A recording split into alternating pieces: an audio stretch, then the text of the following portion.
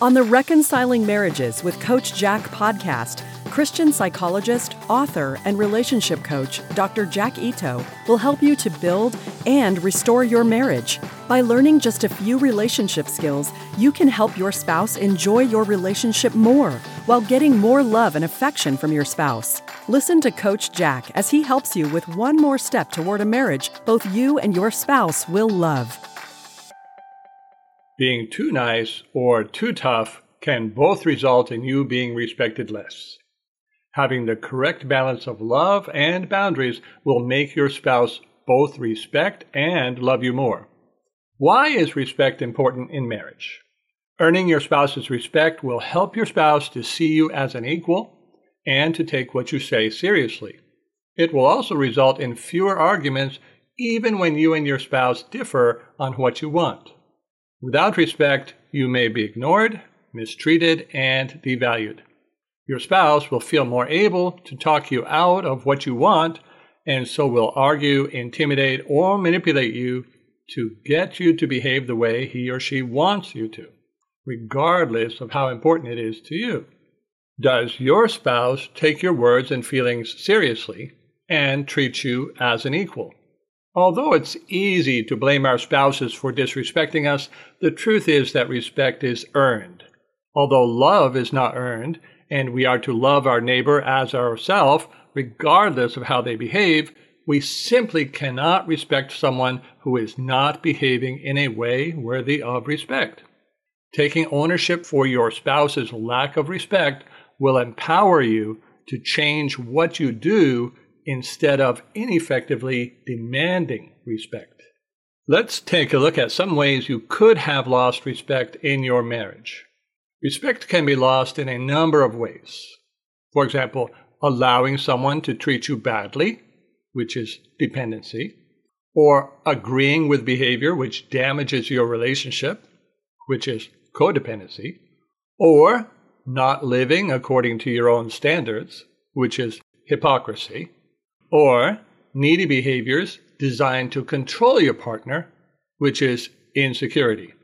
Dependency, codependency, hypocrisy, and insecurity are not good ways to get respect.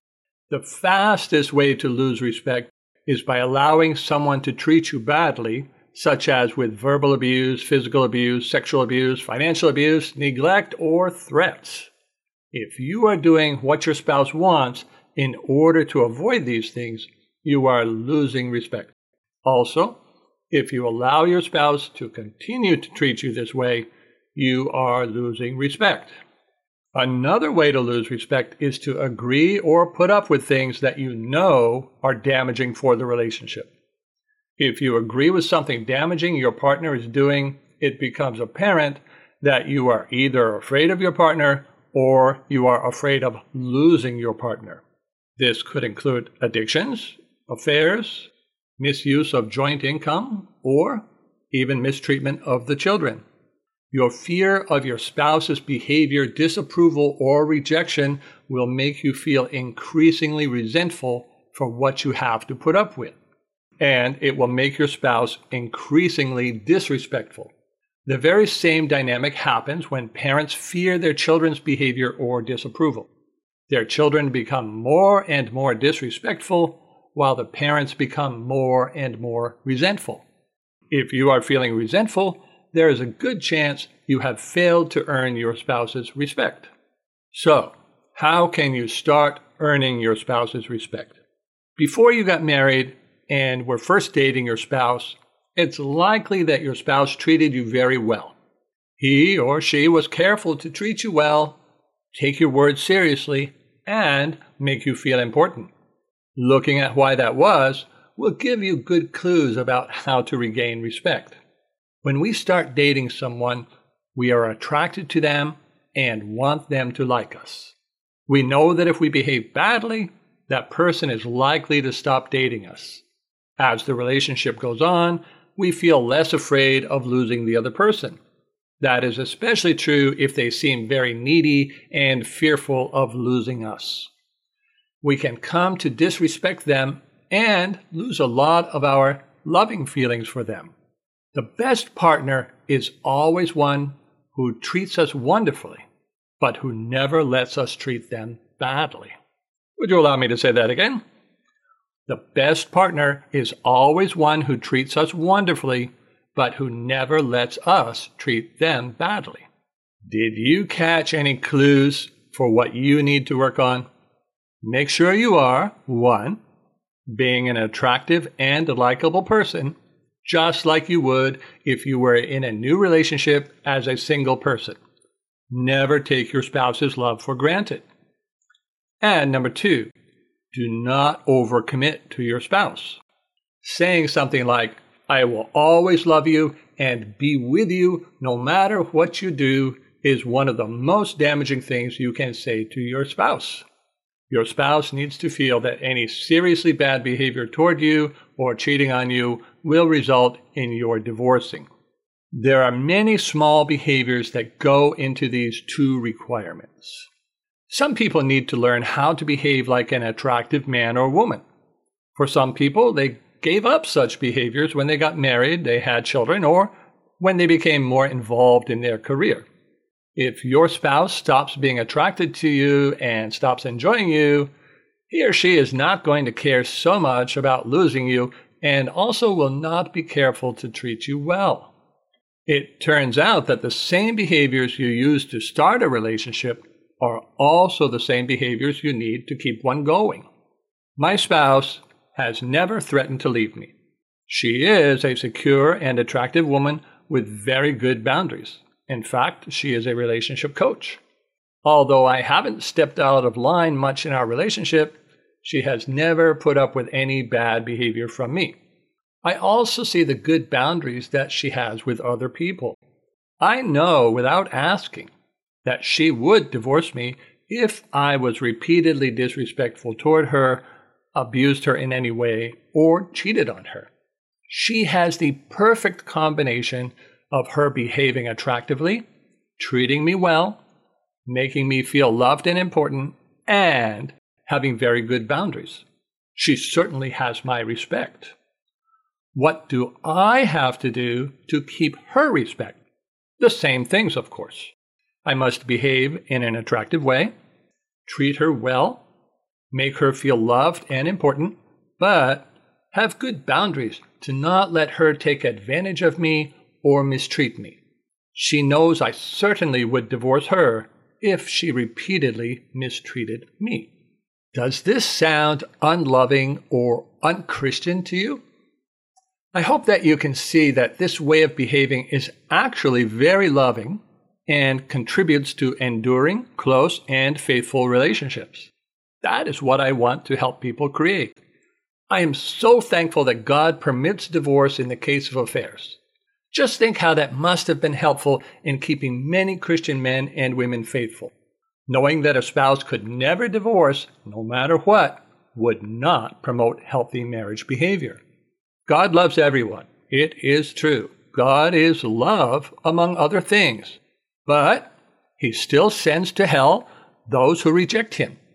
He disciplines his children. He has better boundaries than you or I ever could have.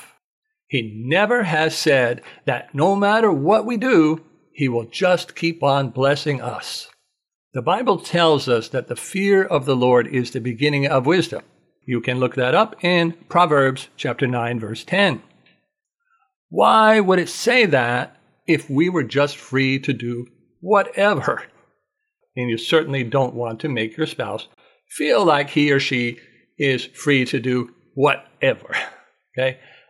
I do not fear losing my wife, but I know that if I mistreated her, she would leave me. That is the essence of respect. For children, it is knowing their parents love them, but will discipline them if they misbehave. For employers, it is knowing that your employer treats you well, but would fire you if you stole from the company, didn't do your job, or couldn't get along with others. How much would you respect an employer that let those things just go on? Don't get me wrong. I don't want you to ever threaten to divorce your spouse. I just want you to use good boundaries. Once you are sure that you are behaving like an attractive spouse, making your husband or wife feel important, and treating him or her very well, then it's time to make sure you are using good boundaries. That will be the combination that both promotes love and gets you respect. Did you catch that order of things in what I just said? First, you fix your own behavior. Then, you deal with your spouse's behavior. It's a principle that Jesus taught us. You can find it in Matthew chapter 7, verse 5. The Bible is the truth, and God is never wrong. Arguing will never get you respect, but boundaries will. You will never get respect by arguing, but neither will you get respect by giving in to anything bad. You will get respect by refusing to argue and by using boundaries to stick to healthy values. Boundaries are not threats, and they are not attempts to control someone else's behavior. They are what we do to protect ourselves or our relationships. Boundaries are a reflection of God in us, the refusal to participate in any kind of evil or wrongdoing. 2 weeks of good boundaries will accomplish more than years of argument. Complaining, blaming, arguing, and even discussing may seem like the best way to stop your spouse's damaging behaviors.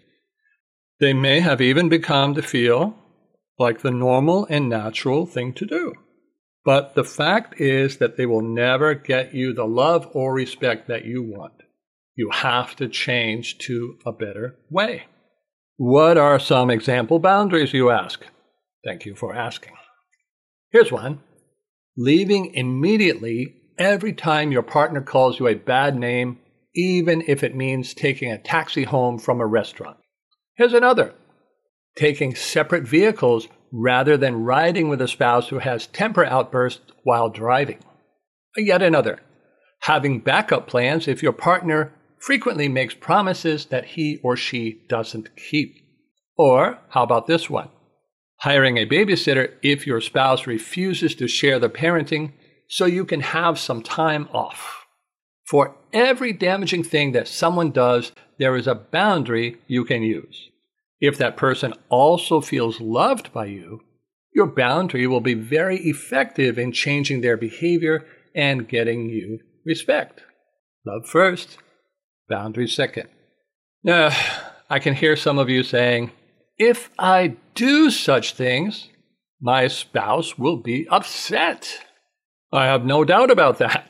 But I also know that allowing such behavior to go unchecked can severely damage your relationship and maybe already has. Whether parenting or partnering, you have to do the right thing for your relationship, even if in the short term it upsets your child or partner. Now, let's consider what would be likely to happen for each of the example boundaries I gave you if instead you argued or just let the behavior go on. Not using a boundary with a name-calling spouse means that you will continue to receive verbal abuse from your spouse. Continuing to ride with a spouse who rages in the car means you will be stressed out whenever you ride with your spouse. Continuing to trust a spouse who does not follow through with promises will make you feel unimportant and erode all feelings of love that you have. And continuing to do all the parenting, although your spouse could help, will make you become resentful and detached from your spouse. We absolutely need to submit to a spouse who is submitting to God. That is showing love for spouse and God. But we must love enough to be tough with a spouse who is not in line with God's precepts for the sake of restoring our marriage. Coaching approaches that rely on submission only work only with the godly and loving spouse. With all other spouses, it perpetuates problems until the relationship is lost or until people are just roommates. My question for you, why aren't you doing this already? I can think of only a few reasons. Either you are, 1, trying to get respect without first stopping your own damaging behavior. 2, don't have the skills for attracting and connecting with your spouse. 3, don't know how to use boundaries for your situation. And or 4, are too fearful of upsetting or losing your spouse to even try. If you have a fear of abandonment and being alone, it is more of a counseling and faith issue. If it is a lack of skills, then you will need to learn from someone who already knows those skills. I recommend you learn from qualified people who have books or other training materials on the subject. Be careful, though, because some so-called professionals who say they want to help your marriage actually will encourage you to leave your marriage. Leaving your marriage is not the place to start to make things better, although there are times when it is necessary. Leaving is only done as a last resort because it is the most loving thing to do or in order to keep people safe. If you would like to see what I could help you with in regard to earning respect and restoring a loving relationship, I invite you to look at my coaching package on how to restore a loving relationship with a difficult partner. Thank you for listening to Reconciling Marriages with Coach Jack. Visit CoachJackIto.com to learn more skills for reconnecting with your spouse and restoring your marriage.